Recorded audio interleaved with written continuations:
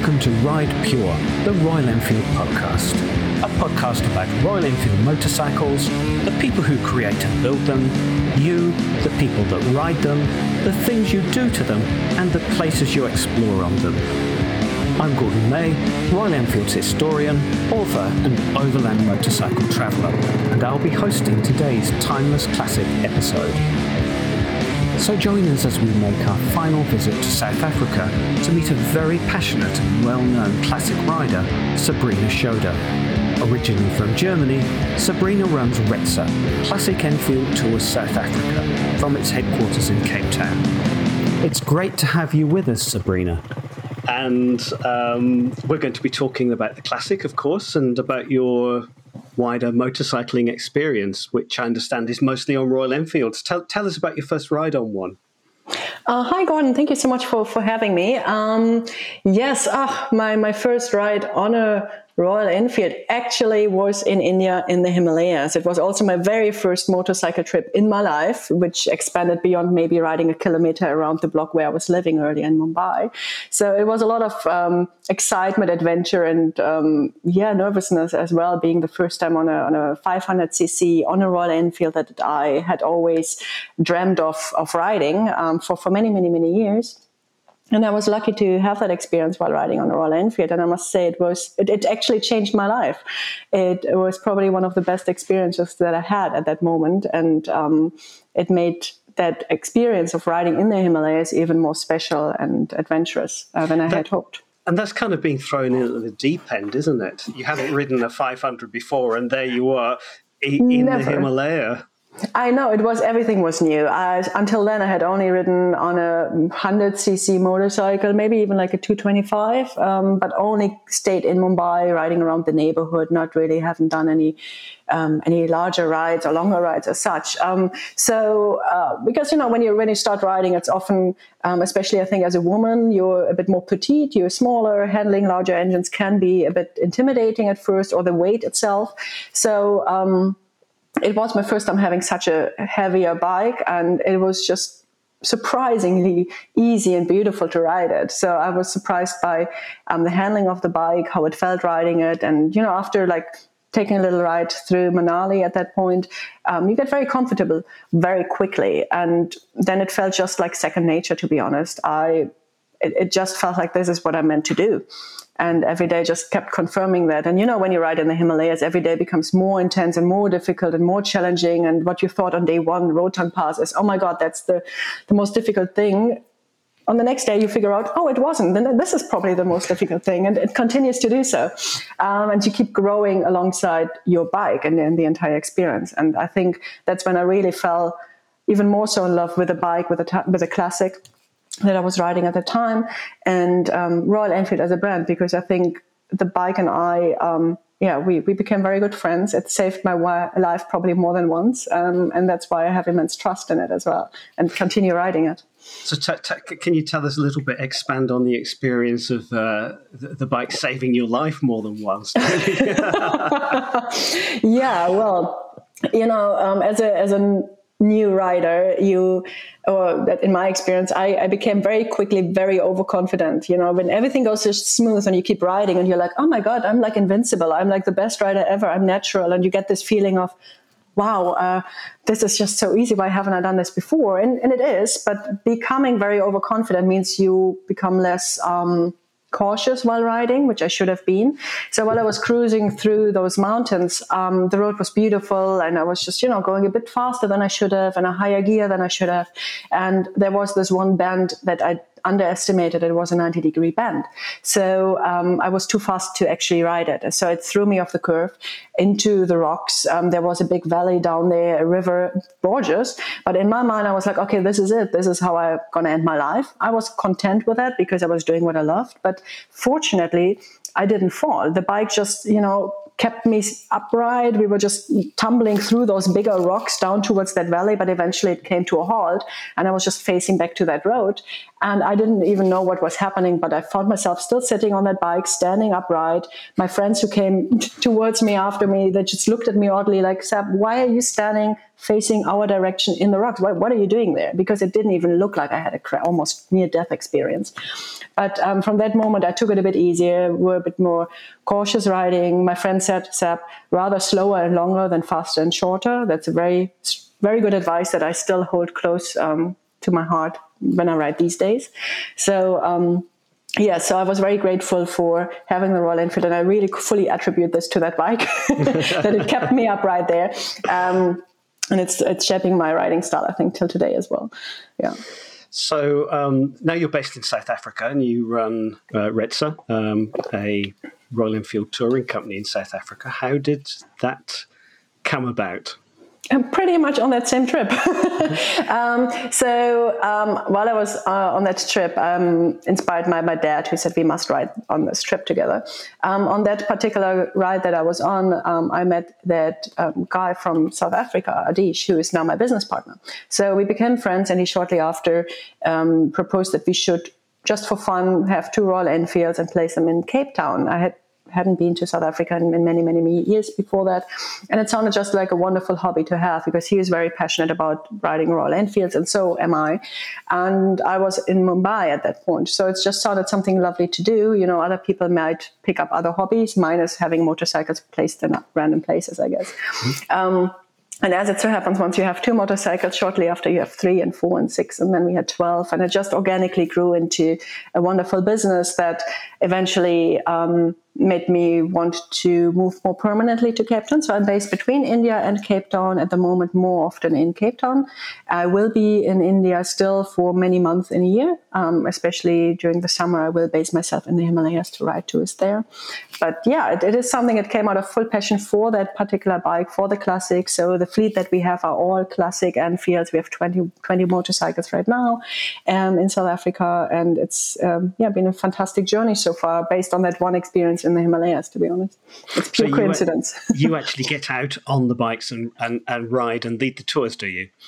Yes, we do. We do everything from, rentals, one-day trips, morning coffee rides. We had a wonderful one this weekend as well.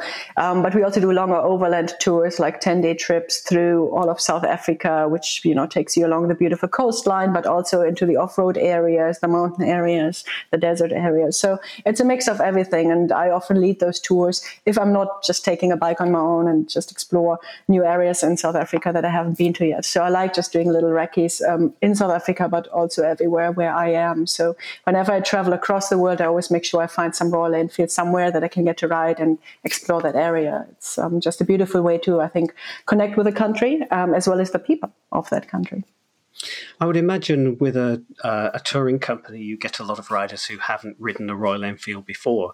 What kind of reaction do you get from them?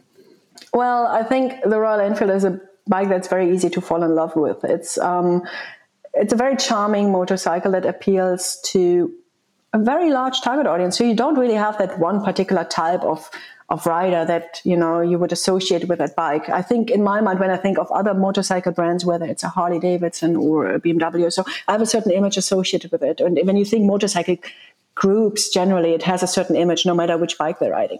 And I don't find that to be true for a Royal Enfield, because you find the 18-year-old who's just, a novice rider and is falling in love with that vintage, old school charm of the bike and the look. And then you get also the elder riders, maybe in the 60s and 70s, that remember riding similar looking bikes in their younger years and now want to experience this. And then you get everyone in between who's keen to have something that's a bit more maybe authentic or raw in its experience, but gives you that vintage look and authentic feel of riding, essentially, because you have that thumb, you have the vibrations, and I think that's all part of the experience. You don't really get this on any other bike. And I think that makes it really a very beautiful package for anyone who wants just to cruise along the road or take it off-road, and you have the ability to do both with it, and you're not defined just by one particular riding style. So it's beautiful. You get, women, you get youngsters, you get the fully experienced rider who just want to switch it up once in a while, and that just keeps it quite beautifully mixed up. And do you use one of the bikes for general everyday riding as well. Yes. I'm curious to hear what kind of reaction you get from people in South Africa to you on the Classic. Yes, of course. I use it for my regular commuting as well, and that's one thing that I love about it. When you ride through the city or wherever you are, actually, people haven't seen the bike often, and it's not something that common that you would encounter on the road, and it has a very iconic look to it. So people stop you on the road, or they wave at you, they approach you. So even when I'm just at a signal, stopping, waiting for the signal to switch to green, I have people in the car rolling down their window, asking me about the bike and saying, "Oh, great bike." When I'm on the highway, you see people, passing by in their cars and giving a thumbs up because they love the look and the bike so much. Mm-hmm. So it's really something very, very charming and inclusive, because everyone seems to really like that bike and you as a rider on it. So it's something that makes you interact with whoever you encounter on the road, and that I keep seeing on a daily basis almost. Yeah, perhaps we should explain for the listeners at this point that there isn't a Royal Enfield distributor in South Africa. So there aren't that many on the roads of the country. That is true. But I also think that even if they were, I think it just looks different to a lot of other bikes. It's neither that very modern or that very naked kind of look that you find with a lot of bikes. It's still, when you look at the engine, it's an engine. I always like to compare it to, driving an old-timer classic car. When you open up the hood, you see actually an engine inside. It's not covered like those modern cars, which you open up and you look at a plastic cover and you have no idea what's underneath. So I think that particular style is still something that's appealing to a lot of people, and that's something that you still see in your daily experience while riding it as well. And talking with the designers of the Classic, that's one of the things that came out was in its design was the challenge of still showing the engine and all those working components, but at the same time disguising or putting it in the correct place modern things such as an ECU and a fuel pump. And it works, I think, very much. Absolutely, yes, very much so. So do you go riding off-road in South Africa? Because there are a lot of dirt roads and rocky trails around the country. Is that something you've been able to do? Yes, I have. I do enjoy it very much. There are amazing routes that lead you off-road and to, the desert areas, and to the Karoo, beautiful mountain passes as well. I do like riding gravel. I think the Enfield, the Classic, rides very smoothly on it as well. We do equip it, or I like to have my extra equipment, like an engine protection plate, and I have my crash guards just in case something happens. Because if you go off-road, and it's South Africa, like if I ride in India, I know there are a lot of people around me all the time. So even if you go off-roading there, it's very likely to encounter someone in a very short period of time if something happens. In South Africa, it's a very big country, and it's not so heavily populated, which means there's a chance that if something happens, you might be there for quite some time before someone finds you. So you want to make sure you're all geared up and then have your things with you. But I do enjoy that. In fact, we have also done some tours to encourage other riders to come ride off-road on those bikes, because not everyone expects it from that kind of motorcycle. And I think it's really nice to have this kind of opportunity to experience riding a Classic on gravel as well, and see how smoothly it actually goes. It has this very high torque that gets you through every river, through every rock, if you take it a bit slower as well. So yes, I do try to explore more areas, and I still have so much to explore and see. There's so many areas that I'm yet to encounter and ride through. But the Eastern Cape is, I think, the last one I went through, and there were certain off-road parts that I went through with a lot of potholes, but leading me through beautiful forests with hundreds of butterflies flying around me. And I had a few of those local farmers approaching me and asking me to turn back, going to the safe main road. And I'm just like, no, I think I can do this. I know what I'm doing. If I'm not coming out on the other end, go find me. But I'm confident I can do it. And I did. It was a fantastic riding experience. Awesome. Tell us a little bit perhaps about the Royal Enfield community in South Africa. I guess from what you're saying, it's quite a small community. Can you tell us what they get up to? Of course. The community, well, I'm actually not sure if it's really still that small, because they keep coming out of little pockets, and I keep finding more and more of them. So there are quite a few Royal Enfield owners scattered across South Africa. There's, I think, quite a larger riding community in the Joburg area. Cape Town has quite a few numbers now, and along the Garden Route as well. And they're beautiful people. It's really fascinating to meet all those riders that have found their way to the Royal Enfield for many different reasons. And again, they are the young riders, the older ones, the women. It's really a lovely mix of people that I encounter, and they're wonderful people so far. So wherever I go, wherever I ride, I keep reaching out. They reach out to us as well. And we have been able to connect with them and go on rides together. And they're very passionate. They love the bike. They're really looking forward to more experiences with the Classic on the Royal Enfield, and just expanding on those experiences and touch points with the brand itself, because they all fell in love for their own reasons with the brand and the bike, and they continue to do so. And we keep seeing more and more people being interested in it as well and wanting to ride it. You're not joining us from South Africa today, however. You're in the Netherlands. Tell us what you're doing there. Yes, I am in the Netherlands right now. I've been here for the last 2.5 weeks. And next week I will be heading to Germany, which is where I'm from, and visit my family. I haven't been in Europe for now over 1.5 years because of the pandemic. So it's my first time coming back here. So I'm doing a little bit of holidays, but also, of course, working remotely in the meanwhile and looking after South Africa. But yeah, so I'm here exploring the country a little bit. I had the opportunity to even go on a short ride, which was very exciting. I ended up riding a few other models besides the Classic here. And I even sat on the Himalayan ridden by Itchy Boots around the world, which was quite special to me because she's a fantastic rider and inspiration as well, I think, to many, many riders in general. So I'm here right now enjoying the Dutch summer, which is often a lot of rain as well. But yes, so that brings me here. And then next month I'll be heading back to South Africa, I think. So tell us about the bikes you've been riding there. I had the wonderful opportunity to ride on the Meteor for the first time, which is, I think, the latest edition. And that was very interesting, very smooth. I hadn't been on one yet. And I was able to ride a little bit for like half an hour around the Netherlands on it. It's a very smooth engine. It's a 350cc that I rode, and I was surprised how powerful it feels compared to the 350s that I had experienced early in India on the previous Classics. So it's a beautiful, newly designed engine, and the entire riding feel is very different, very comfortable as well. It was surprisingly smooth. And then afterwards I was able to ride the 650 Continental GT for a much longer time.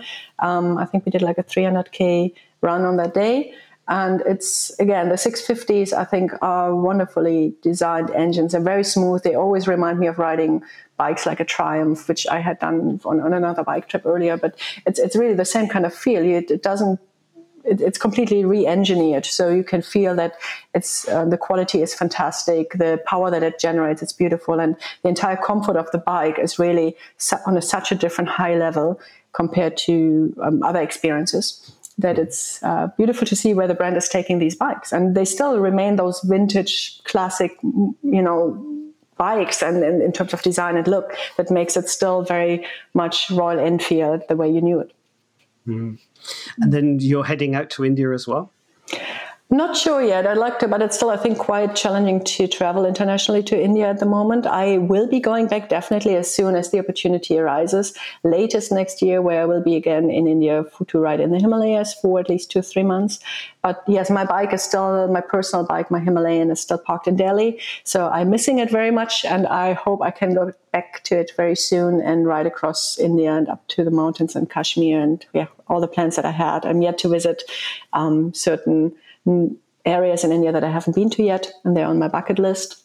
And then, yes, I hope so. So how do you do this? You head out into the mountains on your own, find a route, and then you organise a tour around it? Is that the way you? Well, there are two things. If I do it from my company in South Africa, then we are regularly running motorcycle tours in the Himalayas, where we are inviting people to join us. So between June and September, we have scheduled tours in the Himalayas, and I will be on those tours, leading those tours as well. So that's one thing that I will be doing and look very much forward to. But if it's just me, then I just take my bike and I head out. So I know people in India in different areas that I would like to visit, that I've connected with, people I've connected with and might not have not met yet. You know, the community of Royal Enfielders, I think, across the world, just really special, and they're wonderful people that reach out to each other and connect with each other in the most amazing ways and invite each other over. So I always see if wherever I want to ride, there are people that I would like to connect with, visit them, to have a chai, a coffee along the way, or chat, and then just ride. You know, you strap your duffel bag on it, make sure it sits tight, and then follow the road often. So I pre-plan certain areas and explore the area. I think it's nice to have certain things set in stone, where you want to go, your beginning and your end point maybe, but also have additional time available so that you can be as flexible as you want to, because sometimes you encounter new people, you see a new route, you see something where you're like, oh, I didn't know about it, I would like to go and explore that more. And if your route is too rigidly planned, you won't be able to have that time, and then you lose out on many opportunities. So yes, plan the broad outline, but keep it flexible as much as you can at the same time. Yeah, I completely agree with that. Yeah, and often the surprising encounters you have because of that flexibility are the ones you treasure the most when you get home. Absolutely, very much so. Throughout this Timeless Classic series, we've been giving them a challenge, which was to tell us what they love about their classic in as few words as possible. So I'm going to throw that challenge your way now. Okay, and there's few words as I can. I would say it's instant love and endless adventures. Wow, that came across brilliantly and so instantaneous as well. Yes, well, it is. I think. I think it sums it pretty much up my entire experience, because I fell in love with the bike instantly, and it takes me on so many adventures that I'm very much looking forward to do more so. So just give me 1 second. I think there's a lot of background noise. Can you hear that right now when I'm talking? Yes, or a plane going overhead. No, just give me 1 second in case. It actually is. It's in front of my house. So let me just stop that for a second, because I think it will interfere with the recording. Just give me 1 second. No problem. Ian, Praveen, did that? Have we got enough?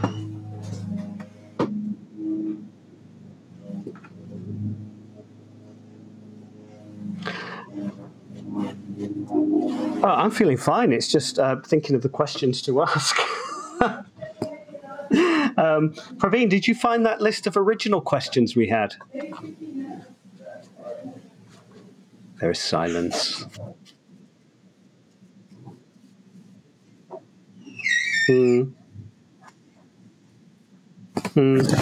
All right, I'm back. Sorry about that.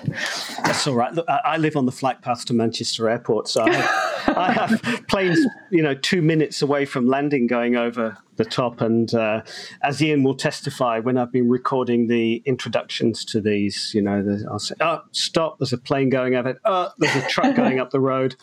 So it's no problem. We're used to it.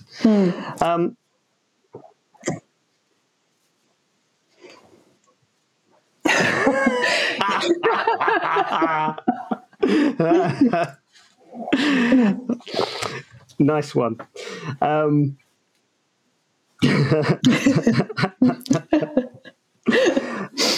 Okay. I'm trying to look through a list. Yeah, your moniker, Alien Bombay Global Nomad. Tell us about that. Yes, Bombay Global Nomad. That's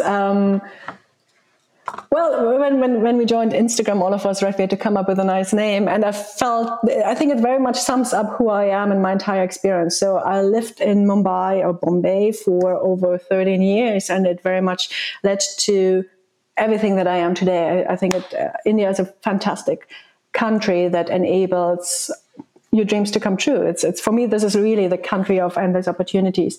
So it's very close to my heart living in Mumbai, and I learned how to ride a motorcycle there. So I'm very grateful for that. I actually learned how to ride a motorcycle in Bombay. So when I moved to other parts of the world and wanted to ride there, I had to learn how to ride within rules and traffic and not be as flexible in my riding style as I am when I ride in India, if that's the right way to express that.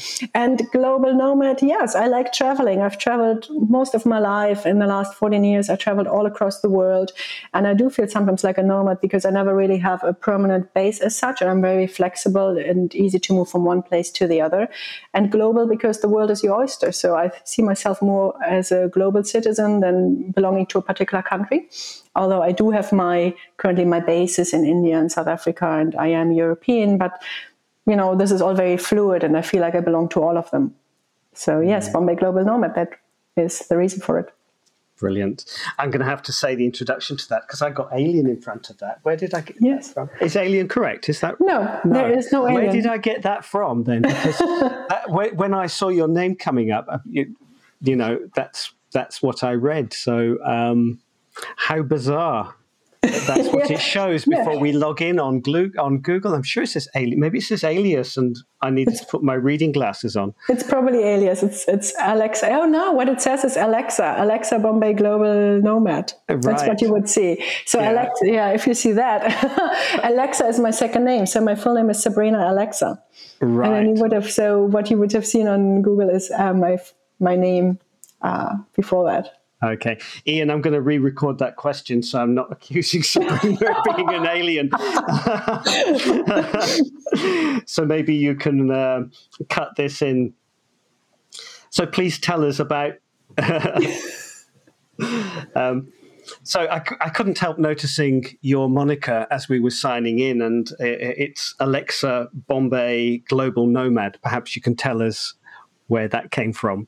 Yes, of course. Well, Bombay Global Nomad, I think, sums very much up who I am. I lived in Mumbai or Bombay for almost 13 years, which is also where I learned how to ride a motorcycle. So it's very close to my heart, and it has led to everything, I think, who I am today and where I am today, because India and Bombay is for me the place of endless opportunities. And it has really helped me to be who I am, led me into motorcycling adventures, and led me to traveling across the world, which then brings me to being a nomad, because I really enjoy traveling across the world. I've had the fantastic opportunity to do so across my past 10, 14 years and see a lot of the world, whether it's on motorcycles or not. And hence, I consider myself being a little bit of a nomad. I don't really have a permanent fixed base. Yes, I do live in different countries, currently South Africa, India, and a little bit of Europe, but that's all very fluid and flexible, and I like to keep living that way for some time. And global, yes, I think of myself being more of a global citizen rather than belonging just to one country. So it's Bombay Global Nomad. And Alexa is actually my second name. So my name is Sabrina Alexa. And sometimes when I feel very adventurous, I think it's a bit my alter ego that lets me go on adventures. So I am very fond of Alexa as well. And that's where that comes together. Brilliant. Thanks for explaining that. South Africa, obviously, it's at the very southern tip of the African continent, and some of the other people we've spoken to on the Timeless Classic series have told us about their dreams of venturing on long overland journeys up the continent. Is that something that you have in mind for yourself? Well, it certainly is a very big adventure. I would like to ride from Mumbai to Cape Town, actually. Mm-hmm. I think that's something that we had, me and my business partner, we had in mind anyways at one point to take a classic and just ride up, through Africa. Either direction actually works, but maybe from Mumbai and ending in Cape Town would be fantastic because you have a lot of very interesting countries there. I think it's a very iconic route to ride with a lot of also challenges and unknowns. I think Africa itself as a continent is probably still less explored than many other continents that you have, or where people usually end up riding through more often than Africa. I, for instance, have not been to any of the other African countries yet, at least not Central Africa, and I'm very curious to see those. So yes, riding up to Namibia could be fascinating with all the desert and the sand, or going up through Lesotho, South Africa again, and Mozambique, and further up north. And I think as a woman, however, certain countries might be more challenging than they are for men, compared to riding through Asia, for instance, where you don't have certain restrictions. So that's something that would be a bit tricky to figure out, but definitely very adventurous. So yes, I could imagine having a bunch of South African riders going up there as a little route and going on that adventure together, which would be fantastic. One day, perhaps. One day. Hopefully sooner than later. And I know that in some of the countries there are Royal Enfield owners. So even across the African continent, people have been reaching out to us to connect and say, hey, we're here. So it would be lovely to keep connecting with Royal Enfield riders across that route as well, of course. Yeah. I recently discovered there's a Royal Enfield dealership in Nairobi in Kenya. So, halfway on the route between the Cape and Cairo. Yeah, there's some in Tanzania as well, so it makes for a beautiful route. Yeah, exactly. So Ian, can you cut out this sort of rambling lead that I give to Sabrina now, because I've run out of questions. But is there anything that sort of springs to your mind, Sabrina, that we haven't spoken about that we can cover in this? Good question. Give me a moment to think. Any of your maybe some really funny anecdotes from riding that you could share with us? Some of the funny things that's happened to you? Funny things. These are all the questions that I need to think about funny things. Well, I mean, of course, when funny things keep happening, especially I think if you are a female rider, it's still something that's very unexpected in a lot of places where you go, whether different countries. I think still in Europe as well, it's not the most common thing to see women riding motorcycles. So especially when I ride through India, and I've done a wonderful coastal and mountain trip actually just before the pandemic, where I rode through South India from Chennai down towards Pondicherry, and further down to Kodak, to the most southern tip, up into the mountains towards Kodaikanal, the tea plantations, and then back to Chennai. And on that trip, of course, once in a while you do get stopped by a police officer for whatever reason, right?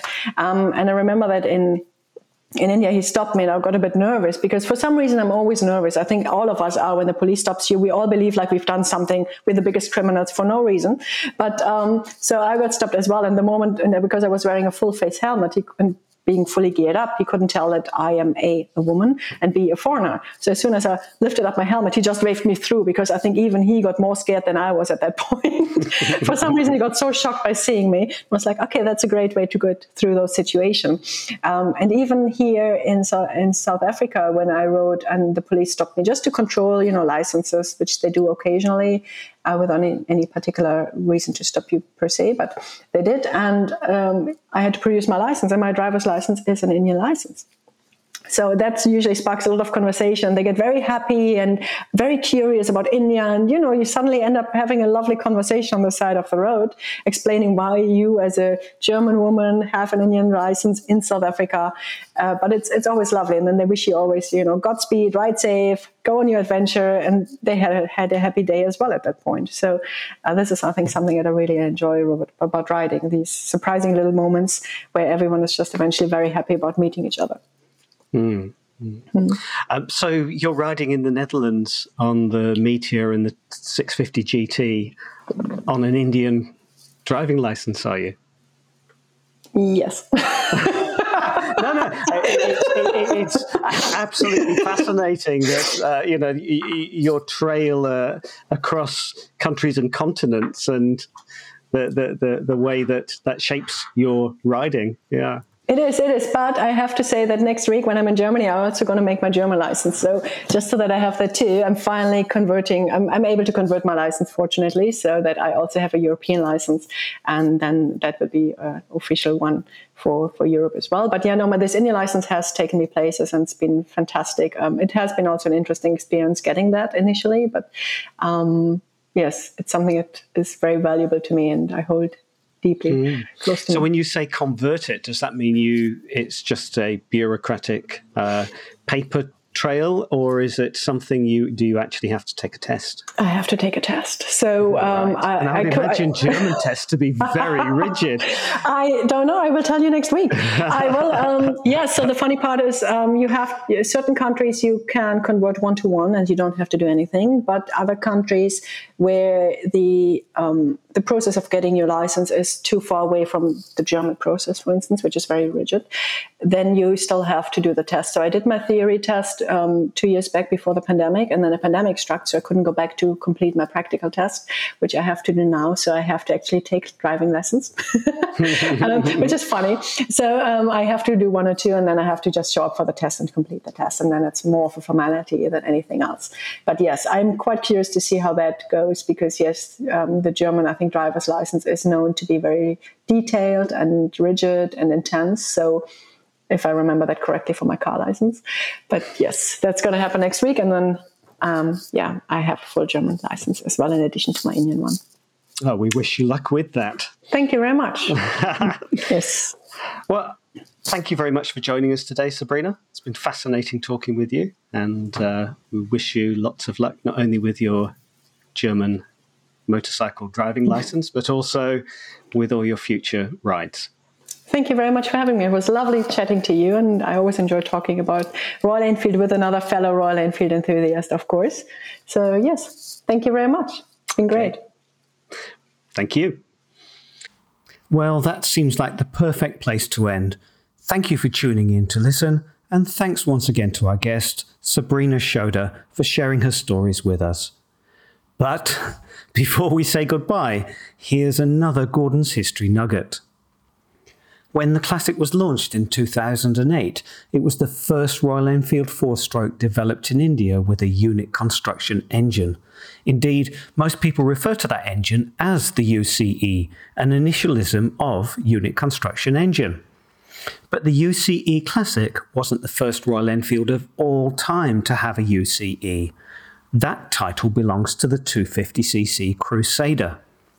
Rolling off the Redditch production line in August 1956, the Crusader was quite a departure from Royal Enfield's traditional design practices. Its 70mm bore and 64.5mm stroke was markedly over square, resulting in a lively engine that loved to be revved. Everything was ensconced in its highly polished aluminium cases: crankshaft, gearbox, clutch, oil tank and AC generator, which were then adorned with a stylish winged RE badge. The press loved it when it was unveiled at the London Motorcycle Show, calling the Crusader deluxe, sleek, modernistic and eye-catching, and its engine compact, brisk and mechanically quiet.